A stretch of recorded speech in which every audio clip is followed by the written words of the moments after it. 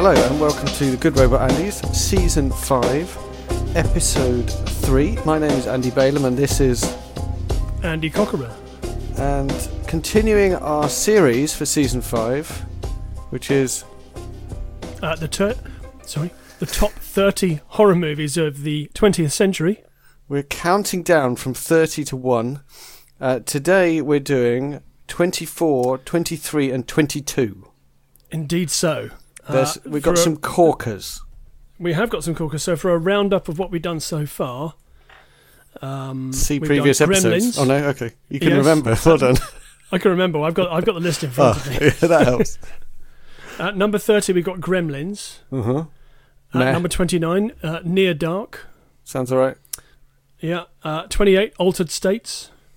Sounds, yeah, I don't know, a bit okay. And then arty. we're on to three more that you were very enthusiastic about. At number 27, Hellraiser. Yeah, I think it's fine. Number 26, The Blair Witch Project. Amazing. Yes. And number 25, Jacob's Ladder. Yeah, great. Great, but I think notable on this list because of it being a psychological horror movie, and probably because not enough people saw it, I think. So, yeah. Today, I used the phrase "I'm your boyfriend now, Nancy," and then I had to dig out the YouTube clip of that bit from A Nightmare on Elm Street, and it reminded me of what this list is all about. It's about horror. We have done that quote on this show before, but can you do it in the voice, just for our listener?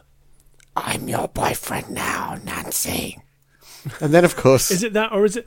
No, it's not. Is it more kind of, I'm your boyfriend now, I'm your boyfriend now, Nancy. Yeah, that's much better. And then demonic laughing. But also then there's the...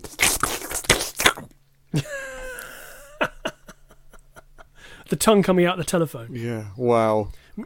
We should explain what movie is that from. It's from A Nightmare on Elm Street. I did say that a minute ago. Is it from the first one? Yes. It is, okay. Yes. Yeah.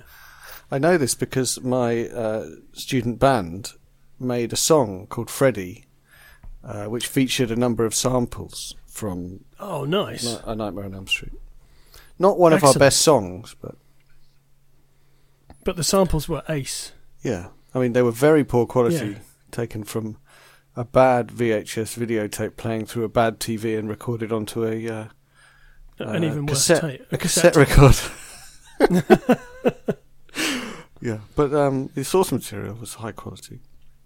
Excellent. So we got. Have you got the Good Robot Andy's website available to you? I have. Yes. We had some actual feedback this week. Some actual feedback. Shall we have a quick from an visit? Actual listener. Yeah. I clicked the link. The Good Robot Andy's website was slow to respond, but it's now responded. Yeah, so is that because there aren't enough people in your DNS area? Possibly. Or it's just rubbish in some way, I don't know. Yeah, there was a comment from what possibly is pronounced Raukage, saying he loves the podcast. So thank you, Raukage. It's very nice to hear someone's listening. And also a comment from Kathy. Oh, wow. Saying she's enjoying it because this series, Season 5, allows her to find out about these films without having to watch them. Though she does say, listening to the descriptions on her own in the evening is freaking her out slightly. Hey, that's good. Which I find I'm really excited to hear that. Yeah, I'm excited too because that's great. She did. She did say she did see Gremlins, and she thinks she agrees with what I said about it, which I was kind of like meh. Okay. And then she also mentioned something. I had a quite entertaining time reading a bit of Wikipedia because of the link she posted. She mentioned that when we were talking about Hellraiser, I talked about the female survivor. Yeah. She said it's well discussed in feminist film theory, and they call it the final girl. So I wasn't aware of that name. I always call it the survivor. The final girl. Okay, so that's interesting because I would say that most horror movies feature a woman in peril who then ends up being the only person left. Alien is a very good example of that. Yeah. And then sometimes Texas Chainsaw. Yeah, and also they're saying on that that webpage, the Wikipedia page, which is linked from the. If you go to our Good Robot Andy's blog, guys, you'll find the discussion in the comments on episode 2 of season 5, and there's a link. There's a link there to the. Also, I tweeted it earlier, but yeah, it talks about that. It talks about how how Sarah Connor in Terminator is also a final girl, but of course, yes, in both Terminator and Alien, in the sequels, it definitely becomes less stereotypical than that. Oh yeah, that's true. Because in Aliens, Ripley survives along with Newt and a dismembered Bishop and Hicks, who is injured. Yeah, I didn't just mean the survivors, though. I meant the role they play as a kind of helpless. Oh, I see. But she's very much not helpless in Aliens. Yeah, so they talk about how it's developed a bit. So it started off that basically they kind of theorising the reason that it's a girl is because it's kind of distressing for viewers to see a man who's that scared. So it's okay to see a girl who's that scared. That's what they claim. And then, so that continued. It became a thing, right, that it's always a girl that survives. But then the girl started getting tougher and saving herself rather than being just get saved by some man, which is what it's like in the early films. Yes, definitely. Yeah. It's all very interesting. I really enjoyed reading the Wikipedia page about it because it mentions loads of films that I love. So it was just fun. I would say that the 80s, some of the 80s sort of iconic horror directors, some of whom feature in our list, won't tell you which movies or indeed which directors, but they ended up subverting that and maybe driving that forward. And also 70s as well, so the likes of Tobe Hooper, John Carpenter, definitely drove, instead of having the helpless woman, they would definitely have the woman as protagonist, as fighting back. So Nancy in Nightmare on Elm Street is an example of that. As is... But Nancy's a terrible example of the, moral purity is the only way you survive thing. Yes, definitely. Yeah, absolutely, yes. That is true. Yeah. Anyway, should we crack on with our first movie tonight? Well, we probably should. I also wanted to say, thank you for the feedback, folks. Yeah. We'd like more of it if you can. Yes, please. Kathy, we can go off on tangents like this again. Yeah. Kathy also mentions that she has seen Scream and she thinks it should be on the list. But given that she hasn't seen any of the others, how would she know it was better? Well, quite. Yes. Yeah, exactly. Yeah, that's a good point. But yeah, thanks for the feedback. So yeah, I wanted to say thank you to the people who gave feedback. We'd like more. Very, very exciting. I'd like to say that the Good Robot Andy's. I replied to one of the pieces of feedback saying, "Tell your friends, tell all your friends." The Good Robot Andy's clapped their hands like stereotypical Japanese schoolgirls when they saw that you had commented, listener. So yes, thank you. Because even though we do this just for ourselves, we want you to love us. So much. So much. Should we crack on? Yeah, let's do it. Okay, so this is number 24 on the list. It is the oldest film on the list by some margin. Ooh. Hang on, let me guess. Okay, yeah, go. I was going to say Night of the Living Dead, but it's not going to be. It's going to be something that's too old for me to like the original Dracula or something. Oh, yeah, okay, so you're on the right track there. What is it? You're on the right track. It's Nosferatu. Right. That's the original Dracula. All the way back. It is. And I'll go into why it's called Nosferatu and that in a minute. Awesome. But from all the way back in 1922, so it's silent. It's the only silent movie on the list. Ah. It's a German expressionistic horror film directed by F.W. Murnau, starring Max Schreck as the vampire Count Orlok. Is it the first ever horror film? I'm not 100% sure on that, actually, because I have done almost zero research for this podcast. That's the way it should be. That's the way it should be. It was shot in 1921 and released in 1922. It was an unauthorised adaptation of Bram Stoker's Dracula that was published in 1897. Various names and other details were changed from the novel. For instance, the word vampire became Nosferatu, and Count Dracula becomes Count Orlok. So Stoker's... do you say it's like 24 years after the book was published? So Stoker's heirs sued over the adaptation, and a court ruling ordered that all copies of the film be destroyed. However, a few prints survived, and that's why it still exists. You can watch it on YouTube because it's in the public domain, which is what I did. Wow. Because I'd never seen it before. But I knew I had to put it on the list because it is so iconic, and it features so many iconic scenes that have been copied since then. Is it quite short? It is short, yes, an hour and 20 minutes. Oh, is it quite long then? Okay. Yeah, it's... I mean, obviously... Yeah. Oh, actually, no. No, 94 minutes. 94 minutes. Oh, wow. Gosh. Yeah. How can you tolerate something that long with no words? I'll go into that. So I am not a fan of silent movies. I've seen a few. In fact, I used to watch on TV back in the 70s. I used to watch repeats of Harold Lloyd shorts. Okay. I really enjoyed those. Really enjoyed them, actually. I think I enjoyed the sort of physical comedy and the slapstick of it all. But a whole 90-minute film is quite an ask for me, because I'm not a fan of silent movies.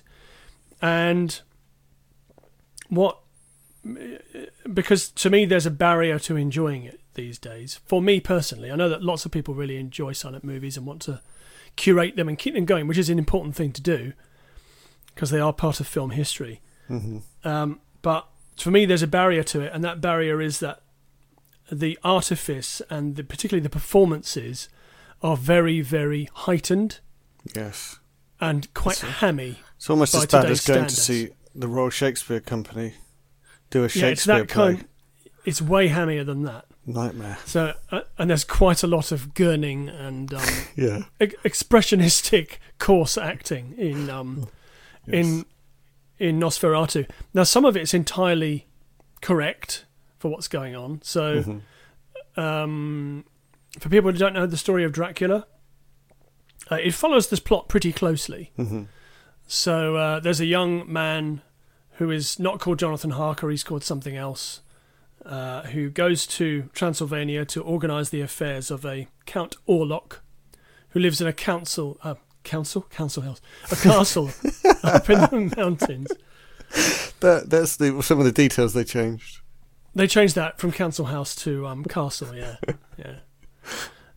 So, all of the details are there of Dracula. It is the same story, basically. And when he's there, Count Orlok / Dracula sees a picture of Harker's fiancée, Mina, and falls in love with her. So familiar. But so what ensues is Harker arranges for Count Orlok to move to England. Well, actually, it's not England. It's not actually specified as a country that he moves to, but I presume it is supposed to be England. And the ship that he's on, that Orlok is on, all of the sailors fall ill except for two, who then go mad. At the end, one of them throws himself off the ship, and the other one goes mad. And that's a scene in which the sort of coarse, heightened acting is very effective, because it's kind of in keeping with what's going on in the film. Yeah. And Orlok then begins to terrorise the local populace, and indeed Mina, who is Harker's fiancée. There's also a Renfield type character who's in a sane asylum, and again there the sort of heightened acting is very effective. Renfield is supposed to be this madman who eats flies and says that someone's going to come and make him immortal and that kind of thing, and that's actually very effective in it. And the actor who plays Orlok is a guy called Max Schreck, who I believe I've heard of him. Shares the same name as the main protagonist of Batman Returns, who's played by Christopher Walken. Max Schreck is why is a guy walking around looking like Batman? I sound like Bobcat Goldthwait, but Maybe that's why I've heard of Max Schreck. Yeah, so Max Schreck is the actor who plays Nosferatu / Count Orlok / Count Dracula. Mm-hmm. He shares a character name in Batman Returns. So the Count Orlok look is pale and bold with big sticky out teeth, just like the vampire in Stephen King's Salem's Lot. Which I don't think I've seen. You've never seen it? Okay, so it's is it good? A pretty good mini-series from the 70s. Yeah, it's good. Yeah. Okay. Pretty scary. So yeah, he's not at all particularly human looking, quite evil looking character. Mm-hmm. And certainly the scene, even in a black and white movie with no dialogue, the scene in the castle, this is quite a famous scene in Dracula where Harker cuts himself whilst he is shaving, and Count Orlok just stares at it and says, "The blood, it is the life, you must be careful," like this. You see the dialogue on the screen. It's really creepy. It's really, really well done. So the director makes great use of shadow and silhouette and mood and tone, and there's a lot of that going on in this film. It's very visually imaginative, and has inspired so many films since then, and parodies, and you can see its influence from 1922 all the way to the present day, and the way that people shoot things. So I enjoyed it quite a lot, more than I thought I would. I had to watch it for this podcast to talk about it, but I did enjoy it. I think that I should imagine that at the time it would have been a thrilling experience to see it at a cinema. Yeah, I mean, if you weren't used to watching things, and then there's this huge screen with this scary person on it, and lots of black and stuff, right? Yeah, lots of black and white. Lots of silhouette, lots of darkness. Lots of black and white. Yeah, lots of black and white. Probably there's quite a funny moment when Harker gets to the... I'm just using his name Harker because he is basically that. He gets to what is Transylvania, that we know as Transylvania, and he walks into an inn, another famous scene from Dracula, walks into an inn and says, "Drinks for everyone, I'm going to see Count Orlok." And the whole bar turns very slowly to look at him. And the barman walks up to him and says, something like, you shouldn't go up there. You should stay the night tonight. Don't go out in the dark. There's things out there like werewolves. And then we cut to what is supposed to be a werewolf, but is clearly like a shaggy... what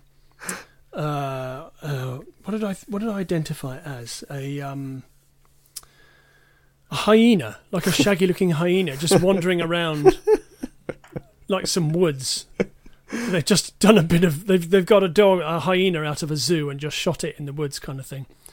And that appears another couple of times during the film. It's kind of incongruous, but I guess at the time not many people would have recognised it for what it was. Mm-hmm. These days, you've got nature programs to kind of help you identify exotic animals. Mm-hmm. So that's quite an amusing moment. That's the only kind of wild animal that we see in the film. It's good. It's really good. I think if there are various versions of it on YouTube that you can watch. I watched one. How much dialogue is there on writing? Not that much really, and most of it is done through, people looking at camera or looking at each other and conveying emotion, which is what silent movie was all about. So there aren't that many title cards really telling you what's going on. I should think that most of the time people would have been cowering in fear, mainly at the coarse acting that's going on. There's a lot of nogging to camera. When you're talking about the acting, it made me think, I probably shouldn't talk much about it because you never know, it might come somewhere later on the list. I don't know what's on the list, but it made me think of Psycho, and in particular I went to an exhibition where they played Psycho over 24 hours, really, really slowly. Oh, I think I've heard of that, yeah. It was called 24-Hour Psycho. And okay, yes, I have heard of that, yeah. I went where there was a bit where she was just looking out the window, and the acting there is just so different from that kind of silent movie acting. It's minimal, going for realism, and I much prefer that. Yeah, me too. Yeah, absolutely. I think unless you're going into something where you expect everything to be heightened, then you want some realistic displays of emotion on screen rather than ham. And there was a great deal of ham in Nosferatu. So, plus points are it's massively influential. It's visually, at times, extremely visually striking. I feel like I should watch it. I don't think I will. Yeah. Well, maybe our listeners seen it. If they haven't, then maybe this, it's not hard to find it. It's on YouTube. Interestingly, it was remade in 1979 by Werner Herzog.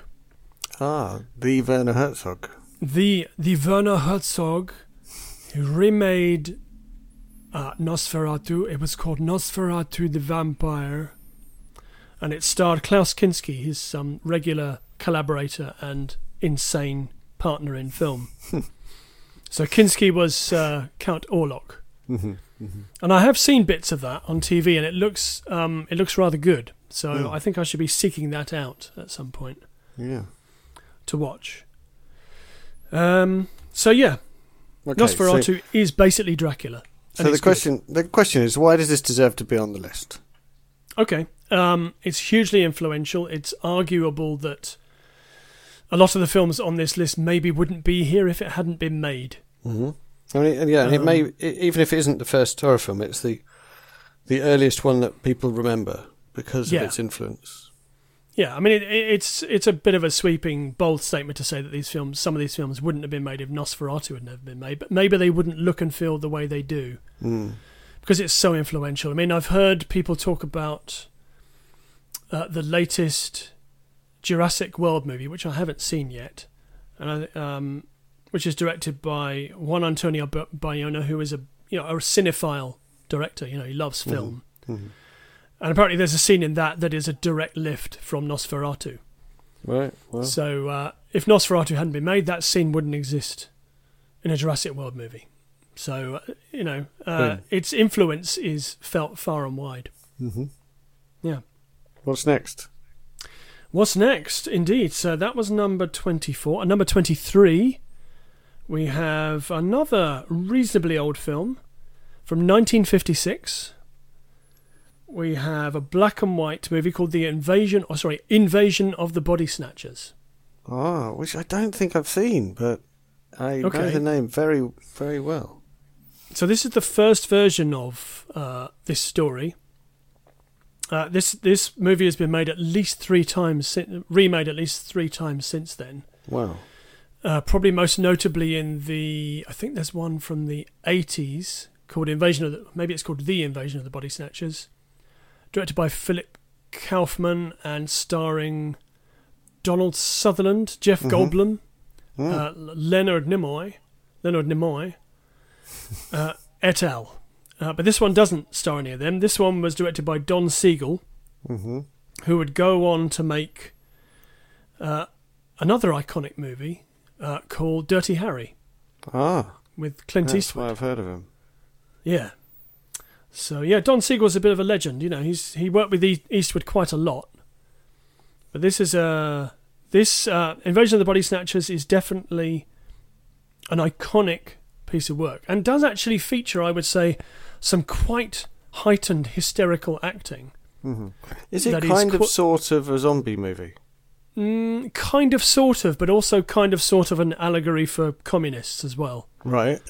Like so many American horror and sci-fi movies, it's about the Red Menace, right, and how they're coming to get you, and that kind of thing. Yeah, watch out, they're about. So it stars Kevin McCarthy and Dana Winter. It's black and white. It was partially done in a film noir style, so a sort of hard-boiled detective style. Mm-hmm. Where nobody is particularly very likable. It's that kind of tone. Mm-hmm. And it's from a 1954 science fiction novel by Jack Finney called The Body Snatchers. So, I like it already. Yeah. And the storyline concerns an extraterrestrial invasion that begins in the fictional California town of Santa Mira. So plant spores have fallen from space and grown into large seed pods, each one capable of reproducing a duplicate replacement copy of each human. As each pod reaches full development, it assimilates the physical characteristics, memories, and personalities of each sleeping persona, and these duplicates, however, are devoid of all human emotion. Little by little, a local doctor, who's played by McCarthy, uncovers this quiet invasion and attempts to stop it. There's a not very good Electric Dreams, which is the same plot. Oh, is there? Oh, okay. Yeah.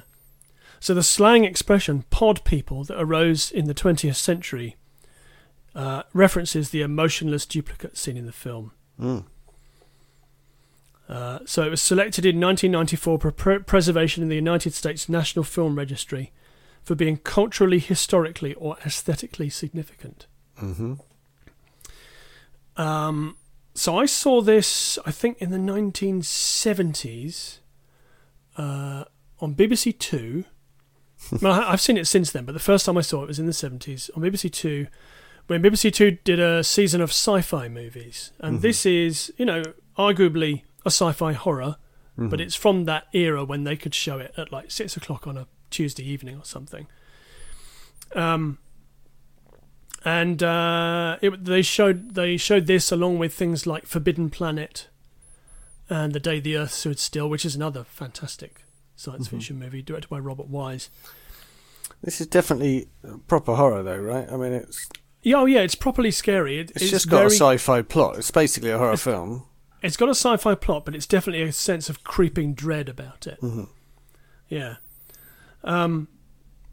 So the plot is that Kevin McCarthy is a... what is he? He is a... I just read it out. He's a local doctor. Yeah. So we first see him when a man is brought into hospital who's, hysterical, screaming, saying that they're coming to get us and all this kind of thing. He agrees to listen to his story, and the man identifies... Oh, no, sorry.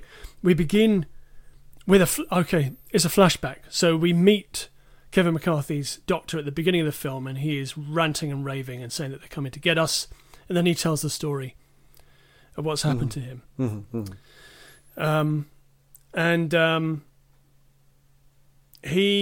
We then flash back, and he's seeing patients who he believes are suffering from something called Capgras delusion, the belief that their relatives have somehow been replaced with identical-looking imposters, when in fact they have been replaced by identical-looking imposters, which but is nobody inconvenient. knows that yet. Yeah, very convenient. Yeah. He believes that they are merely an epidemic of mass hysteria, like something in The Crucible or something like that.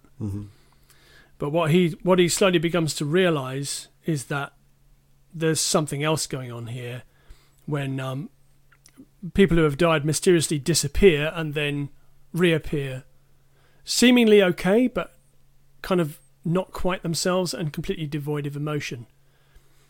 And more of these people keep appearing. And the film then carries on in that sort of tone, with him basically being on the run and not being able to trust anybody.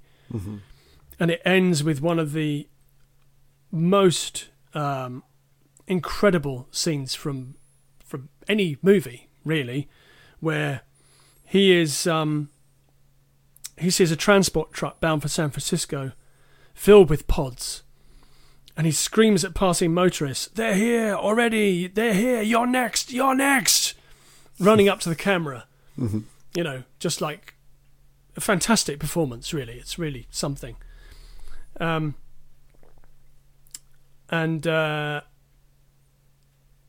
He is then found in a wrecked truck, buried under a load of giant seed pods. And finally, somebody who is human alerts the FBI to what's going on, and presumably, if they haven't already been replaced, the FBI, something's going to kick off. So that's basically the story. Is it leaves it open-ended about what's going to happen.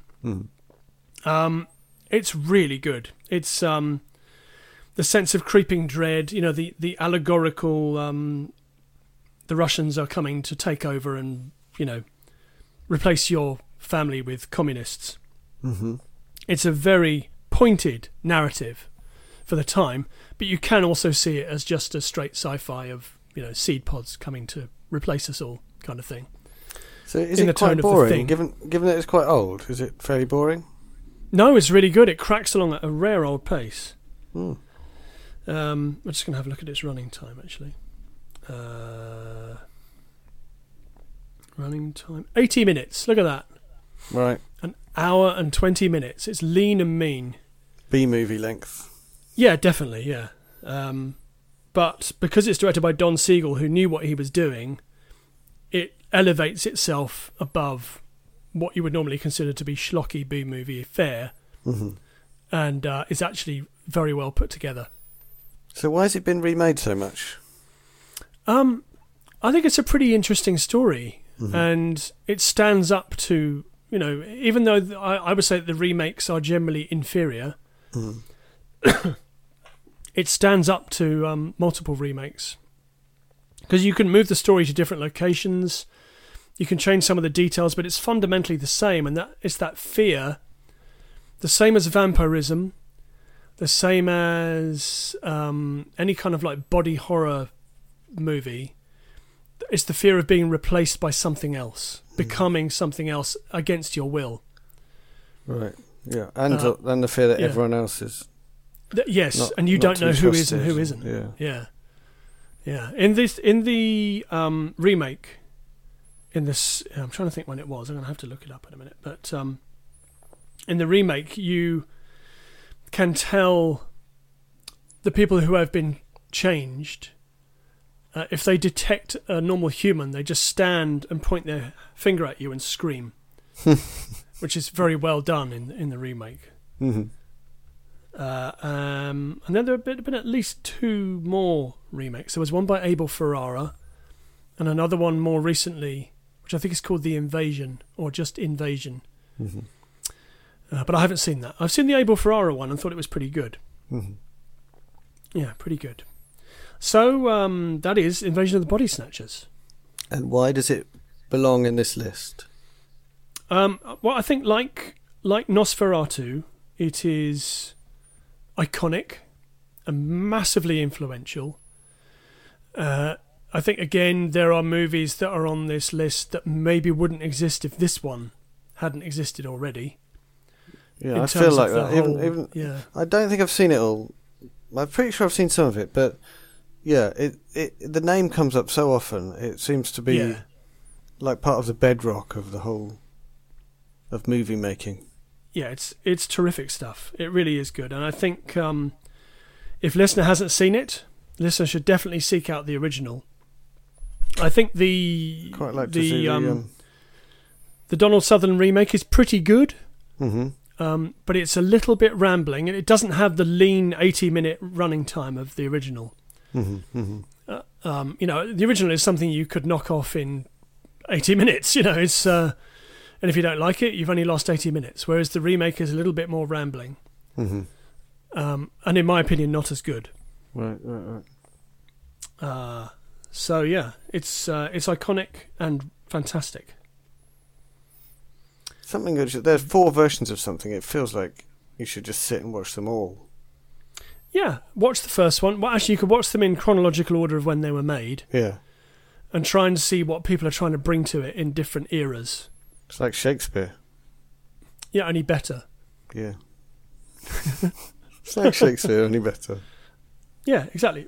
Invasion of the Body Snatchers. It's like Shakespeare, only better. And they should put that on the poster. They should. That was number 23. The last film for this evening is number 22.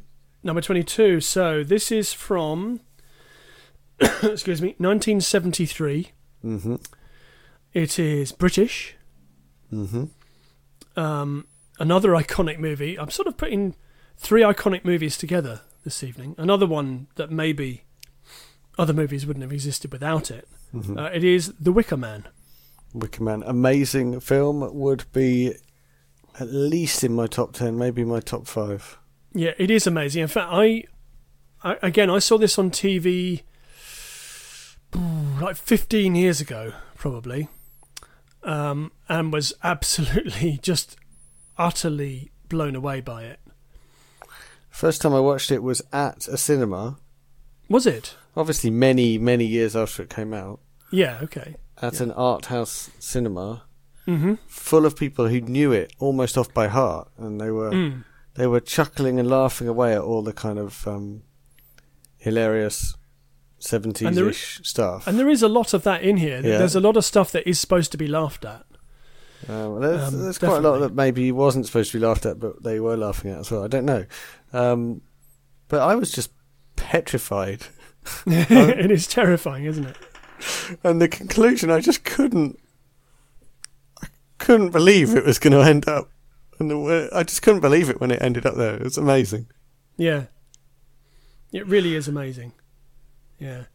So, this was, released in 1973. I'm just going, scrolling back up because I want to talk about the restoration of this film later on. But, directed by Robin Hardy. It stars Edward Woodward, or Ewa Wuwa, as his also known. Britt Eklund, Diane Cliento, Ingrid Pitt, and Christopher Lee in many would say would be one of his iconic roles. Pretty amazing, yeah. As Lord Summersisle. I think Edward Woodward is just amazing. He is terrific in it, isn't he? Yeah. He's like the voice of reason, and that reason is steadfast until the very end of the film, when he loses his mind completely. For good reason. Yeah. So the screenplay by Anthony Schaefer, inspired by David Pinner's 1967 novel Ritual. So it centres on the visit of Police Sergeant Neil Howell to the isolated island of Summersisle in search of a missing girl. Is it Howell or Howie? Howie. Howie is a devout Christian, is appalled to find that the inhabitants of the island have abandoned Christianity and now practice a form of Celtic or Celtic paganism. Paul Giovanni composed the film score. So that is the plot. He is searching for a missing girl, and his search is basically fruitless. No one will talk about this missing girl at all. Mm-hmm. What's her name? Rowan Morrison is her name.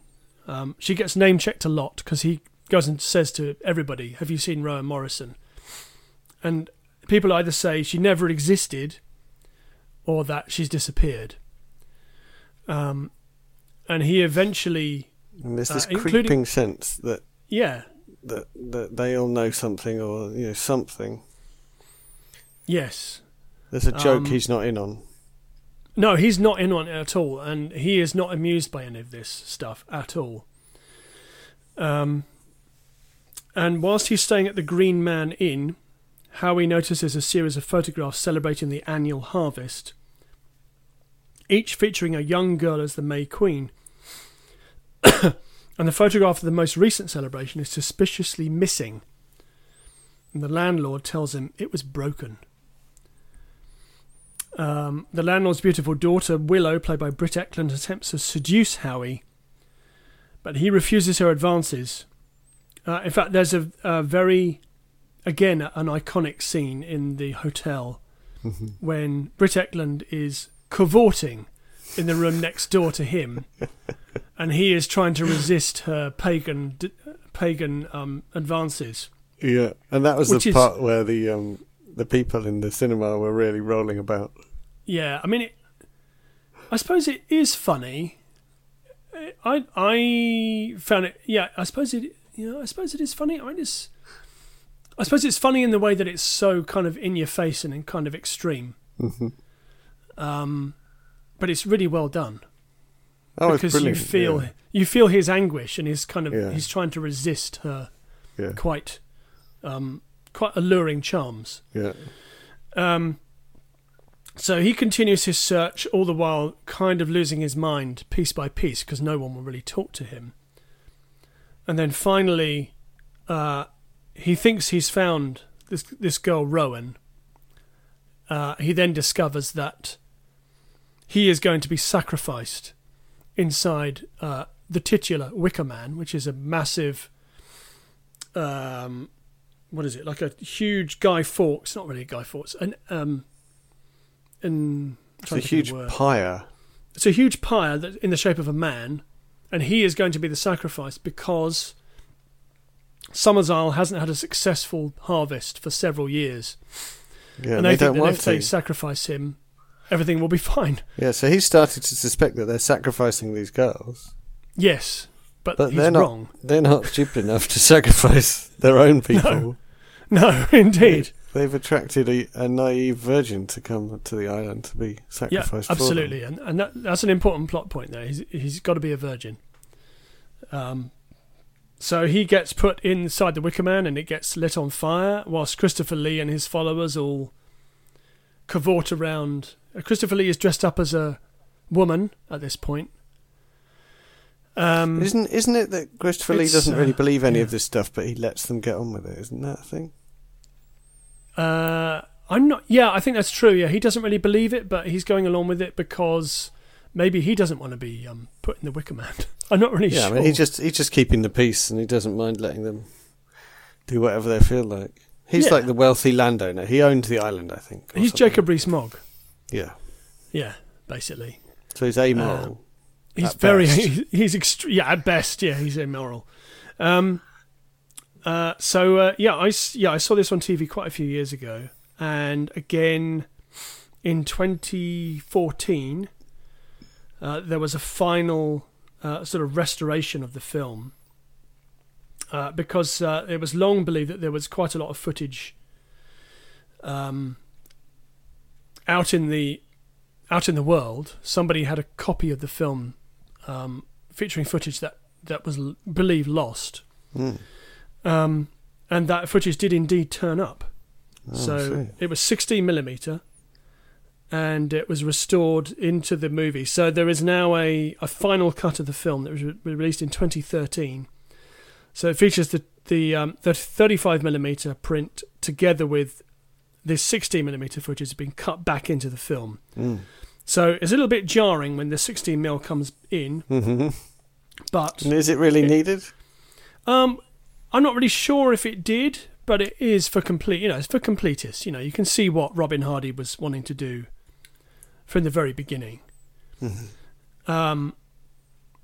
At the time, it had moderate success when it was released, but it disappeared into obscurity in the 1970s. People weren't really all that interested in it.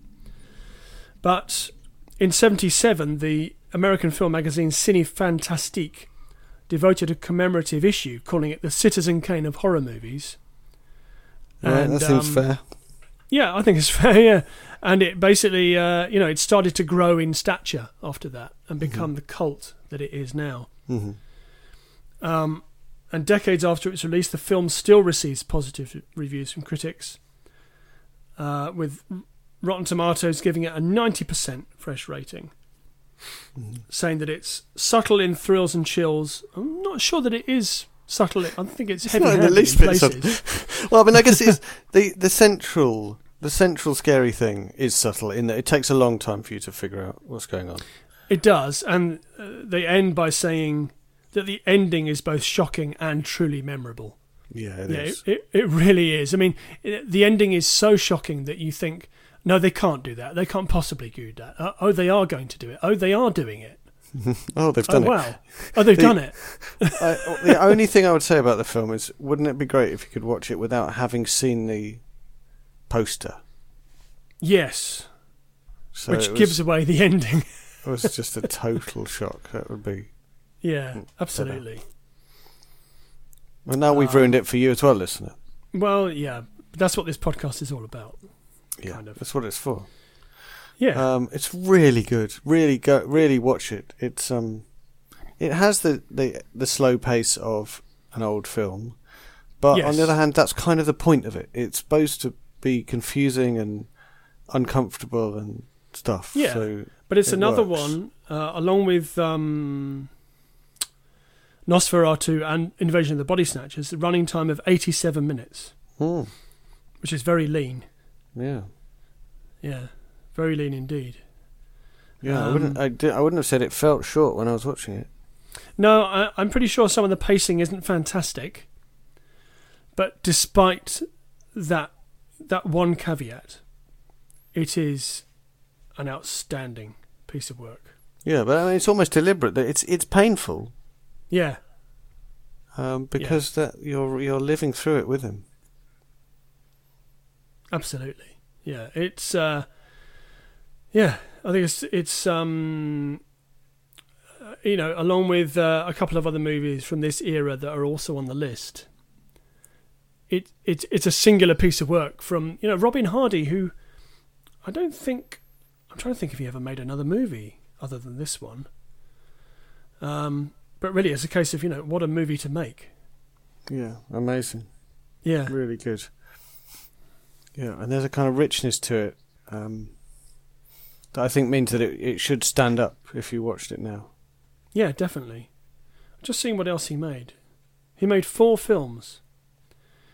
So The Wicker Man, a movie called The Fantasist in 1986, a movie called Forbidden Son in 1989 as writer, and then in 2011 made a movie called The Wicker Tree. I'm just going to see. That sounds like a sequel. Yeah, it says it's kind of a sequel. Neither a sequel nor a remake. Intended as a companion piece which explores the same themes. Of course, what we're not mentioning is the remake of The Wicker Man. Oh, but we should talk about that now, though, right? Yeah. Yeah, okay. So there was I'm just going to see when it came out. Not that long ago, was it? This is a film.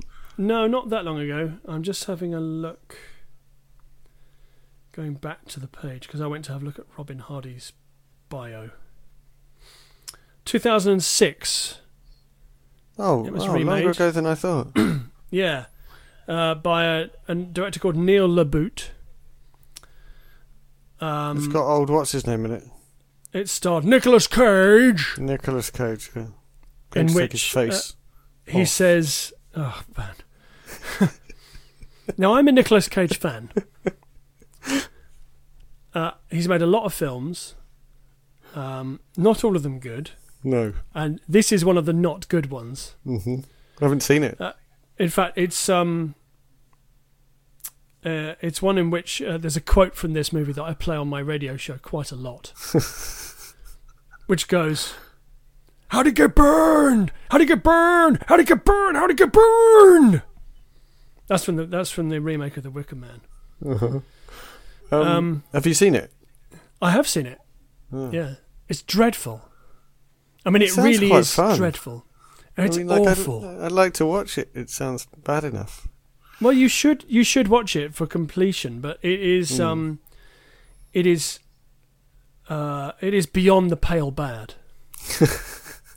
Or it's if not I even had that campy. 87 it's minutes not even free. It's not even campy good. It's just beyond the pale bad. Right.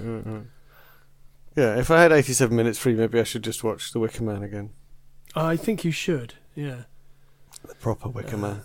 Yeah, I mean, this remake is 102 minutes long. Why? Why? Why does it have to be that long? Yeah, maybe we should watch The Wicker Tree and then get back to our listener and tell them. That would be interesting, actually. I'd give that a go. Yeah. It seems unlikely somehow, but... So, yeah, the remake of The Wicker Man, I don't want to give it any more airtime, but I'll briefly say that the action is transplanted to the Pacific Northwest of America, off the coast of Seattle. He goes to an island there. It's essentially the same kind of plot, but the island is a matriarchal society led by Ellen Burstyn as Sister Summersisle. Mm-hmm. And nod there. Yeah, so that's the old... That's the plot, basically. And there's a thing at the end with bees. Which he says, "Not the bees! Not the bees!" You can find all of these little clips on YouTube if you want to and have a laugh. Yeah, it's rubbish. 15% on Rotten Tomatoes. 15? 15. Wow, that's not good. Which I don't think is the lowest scored movie that I've ever talked about. In fact, I think I've talked about stuff that's scored lower than that I've quite enjoyed. But The Wicker Man is garbage. We always said when we started the podcast we might do some films that we just gave a complete kicking to, but we've found so many films we love, or you love, that we haven't found time for giving films kickings. But. No, and it had some Golden Raspberry Awards and nominations. It lost out in the Worst Picture stakes to Basic Instinct 2. Which I'm not sure how that happened, because I didn't think that Basic Instinct 2 was that bad. Right, I haven't seen it. Nicolas Cage didn't win Worst Actor. Didn't win Worst Screenplay. Right. Didn't win Worst Remake or Rip-Off. In fact, it didn't win any of its Worst of Anything awards. So maybe it's not that bad. If that's your criterion, then yeah. Yeah. But it's rated 12A, but I think it should be rated 18 so that fewer people can see it, frankly. X. Right, so that's enough for that. Those are your 3 movies, listener. Shall we recap what they are? Do it. Nosferatu from 1922, Invasion of the Body Snatchers from 1956, and from 1973 we got The Wicker Man. Listener, are you excited for the next 3? Well, you should be, because they're really good. Are they good? Yes. Would you like to suggest films that ought to be on the list, like Kathy did, who mentioned that Scream ought to be on the list? We'll find out, Kathy, whether you're right. Would you like to tell us that we're wrong about any of these films? Yeah, please do. I mean, yeah. Why not tweet, Facebook, comment on the blog? Especially comment on the blog. Yeah, but you can tweet us at The Good Robot Andy's. Or you could. Is it? It's not The Good Robot. It's just Good Robot. Is it just Good Robot Andy's? Let me check. Okay. I think it's Good Robot Andy's. We don't even know our own Twitter handle, or I don't. Yeah, Good Robot Andy's on Twitter. You can also find our stuff on SoundCloud under Good Robot Andy's, although only recent episodes because they don't give you much space. No, they don't. You can find us on Facebook apparently, although I don't do Facebook. You can get the Good Robot Andy's on iTunes, on Stitcher, on TuneIn. It says here you can get it. It says here you can get it on YouTube, but you can't because we gave up on YouTube. We did too much hard work. Too much hassle. Yeah. Also, they treated us badly. They banned us. They did. Yeah, for no reason. They thought we were pirating films because we had the name of a film mentioned in our thing. That's how clever their AI is. Yes. Maybe it should be called AS, Artificial Stupidity. Yeah. Yeah, that's sticking it to the man, that is. Yeah, that'll show them. We'll be okay until the AI produces transcripts of our podcast because it gets good at British accents. And then at that point they'll destroy us because of that sick burn. Yeah. Someone call a doctor. There's a burn victim. And it's the whole of Google. The whole of Google is the burn victim. So yeah, the next 3 are... In fact, I'd say everything else on the list is indispensable. Yeah. We must be getting past most of the dross now to the really good stuff. There is no dross. Look. Oh. I'd say that the only dissent that I've heard so far is for Gremlins. Yeah, I'd say that's right. I mean, some of these films, I think everything except Gremlins, I would definitely say deserves to be in the list. Whether I would have put it in the list is a different matter because I'm not as well versed in these films, so I would have chosen from a smaller set. But okay. Oh, by the way, we didn't do why does The Wicker Man belong in the list? Oh, did we? We know why. We know why. Well, should we talk about it anyway? Go on then. Go on. As we're here. Go on. We are here. The Wicker Man belongs on the list because it's yet another example of a film that exists in kind of its own thing. I can't really think of other films that are related to it or in the same kind of genre as The Wicker Man. I'm sure somebody will take me up on that, which is good because they might say, well, actually there are other films that belong in this genre, but it seems to be one all of its own. Yeah, what is its genre? Well, it's folk horror. I think I'm stealing somebody else's thing there, but I think there is that. I mean, I suppose if we take the genre of the outsider coming into a situation and not really knowing what the hell is going on, and then finding that they are the subject of whatever the folks are wanting to do, there are other examples of that kind like of Society. Genre. Yeah, that's a good example. Maybe like Yes. Mother. Mother. Yeah. Mother. And also, Yeah, so can we call this paranoia horror? I'd say paranoid horror.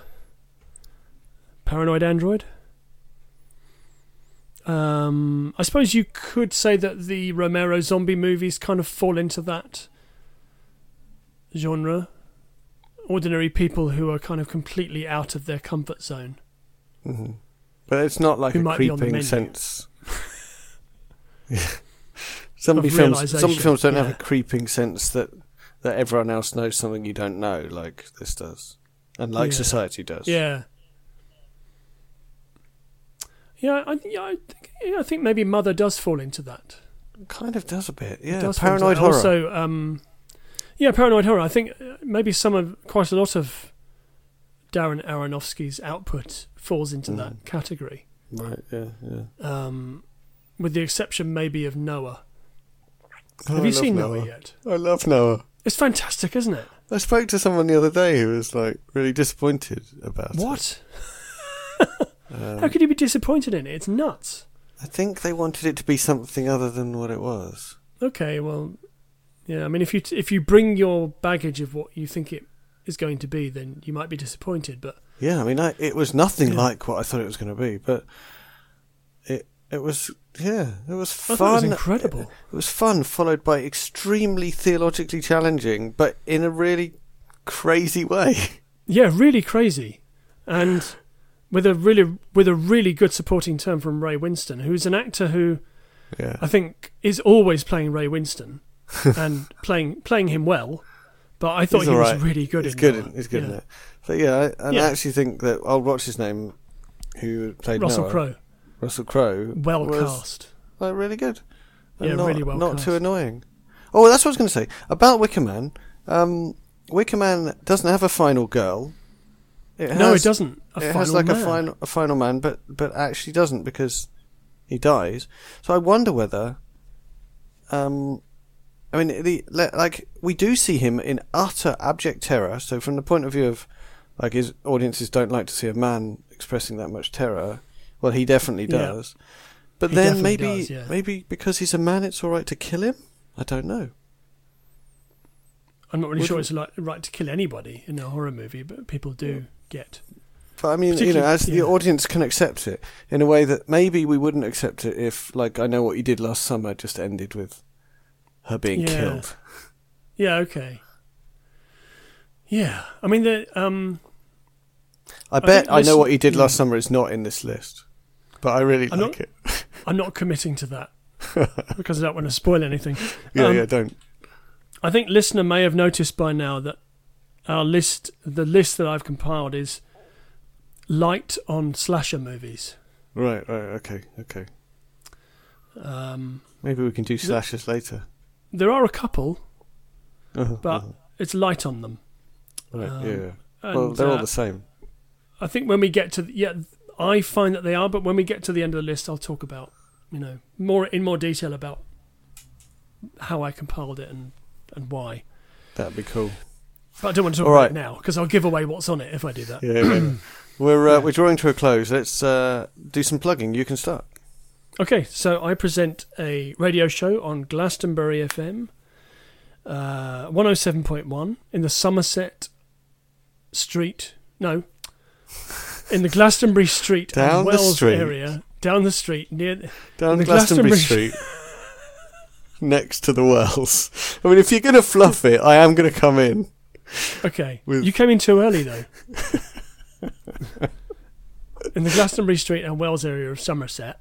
I was reminded today. Actually, I was listening to Kermode and Mayo, and Mark Kermode was quoting Hot Fuzz. which is a film Not that very I am good. underwhelmed by. Hot Yes, Fuzz, not very good. Does feature the line by Nick Frost, Bad Boys or Point Break? Which one do you want to watch? Bad Boys, Point Break. So I present a radio show on Glastonbury FM. Goes out between 6 and 7 p.m. on a Thursday. That's BST, 6 and 7 p.m. It's a movie reviews. Well, it's Europe/London. Yes, Europe/London. Yeah, is it London, It's Portugal, Dublin? Yeah, but it's not BST. It's only BST in the summer. Oh yeah, of course it is. Yeah. It's So Europe/London, movie reviews. listener. Yeah, all right. Yes, movie reviews. Music. Talk about DVD picks. I sum up the local cinema listings. I occasionally have a live guest. In fact, I've got to book one in for this month to talk about releases that are coming out between now and Christmas, or at least December. Look at some DVDs. Talk about some stuff and nonsense. I plug this podcast on that show. So Strange loop. circular looping going on there. So there are podcast highlights of that movie mashup. No camel case, no caps. Find them on iTunes. I think they're on Stitcher as well. You can grab it on iTunes. You can also listen to it live over the internet, even if you're not on Glastonbury Street or down the Wells. Yes, and if you listen live, you get all the music, which is usually awesome. I peaked early this week though. Oh dear! Because I played the opening track was what's it called? Something 110th Street from Jackie Brown by Bobby Womack, which is cracking. Right. Up goes 110th Street. That one. It's really good. Yeah. We're privileged to get a little bit of singing. Yes, you are. That's it though.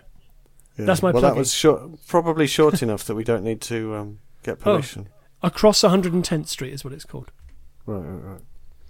There you go. Yeah. Yeah, and the music's all picked by you. There's no playlist. It's just straight out of your cool I compile the whole thing every week. It's amazing. It's It must fun. be a lot of work. Yeah, it's a bit of work, but it's very rewarding. Cool. I always imagine. I just finished my plugging. Is that I'm told that when you're presenting a radio show, you should imagine one person and what they're doing at the time, and do the show to them. Right. Okay. And I imagine because one evening I came in to do the show, and somebody was. Oh no! I just finished the show, and somebody was waiting to go on to the next show. And they said, "Oh, I always listen to your show. I really like it. I listen when I'm doing the washing up." And I thought, I said, "Thank you very much." And now I imagine that I am playing to that gentleman doing his washing up. So there you go. Well, that's good for all of us, but slightly creepy for him. Yes, probably. Yeah. He's probably like, I wish I hadn't told him that now. Yeah. And Anyway. he's probably listening to this because you plugged it on there, so nightmare. Yeah, and he's like, "Oh no, now everybody knows I listen to him doing the washing up." Does he do the washing up naked? He didn't specify. Is that how you imagine I'm happy. it? No. Okay. Can you do some plugging now? So, some plugging for me.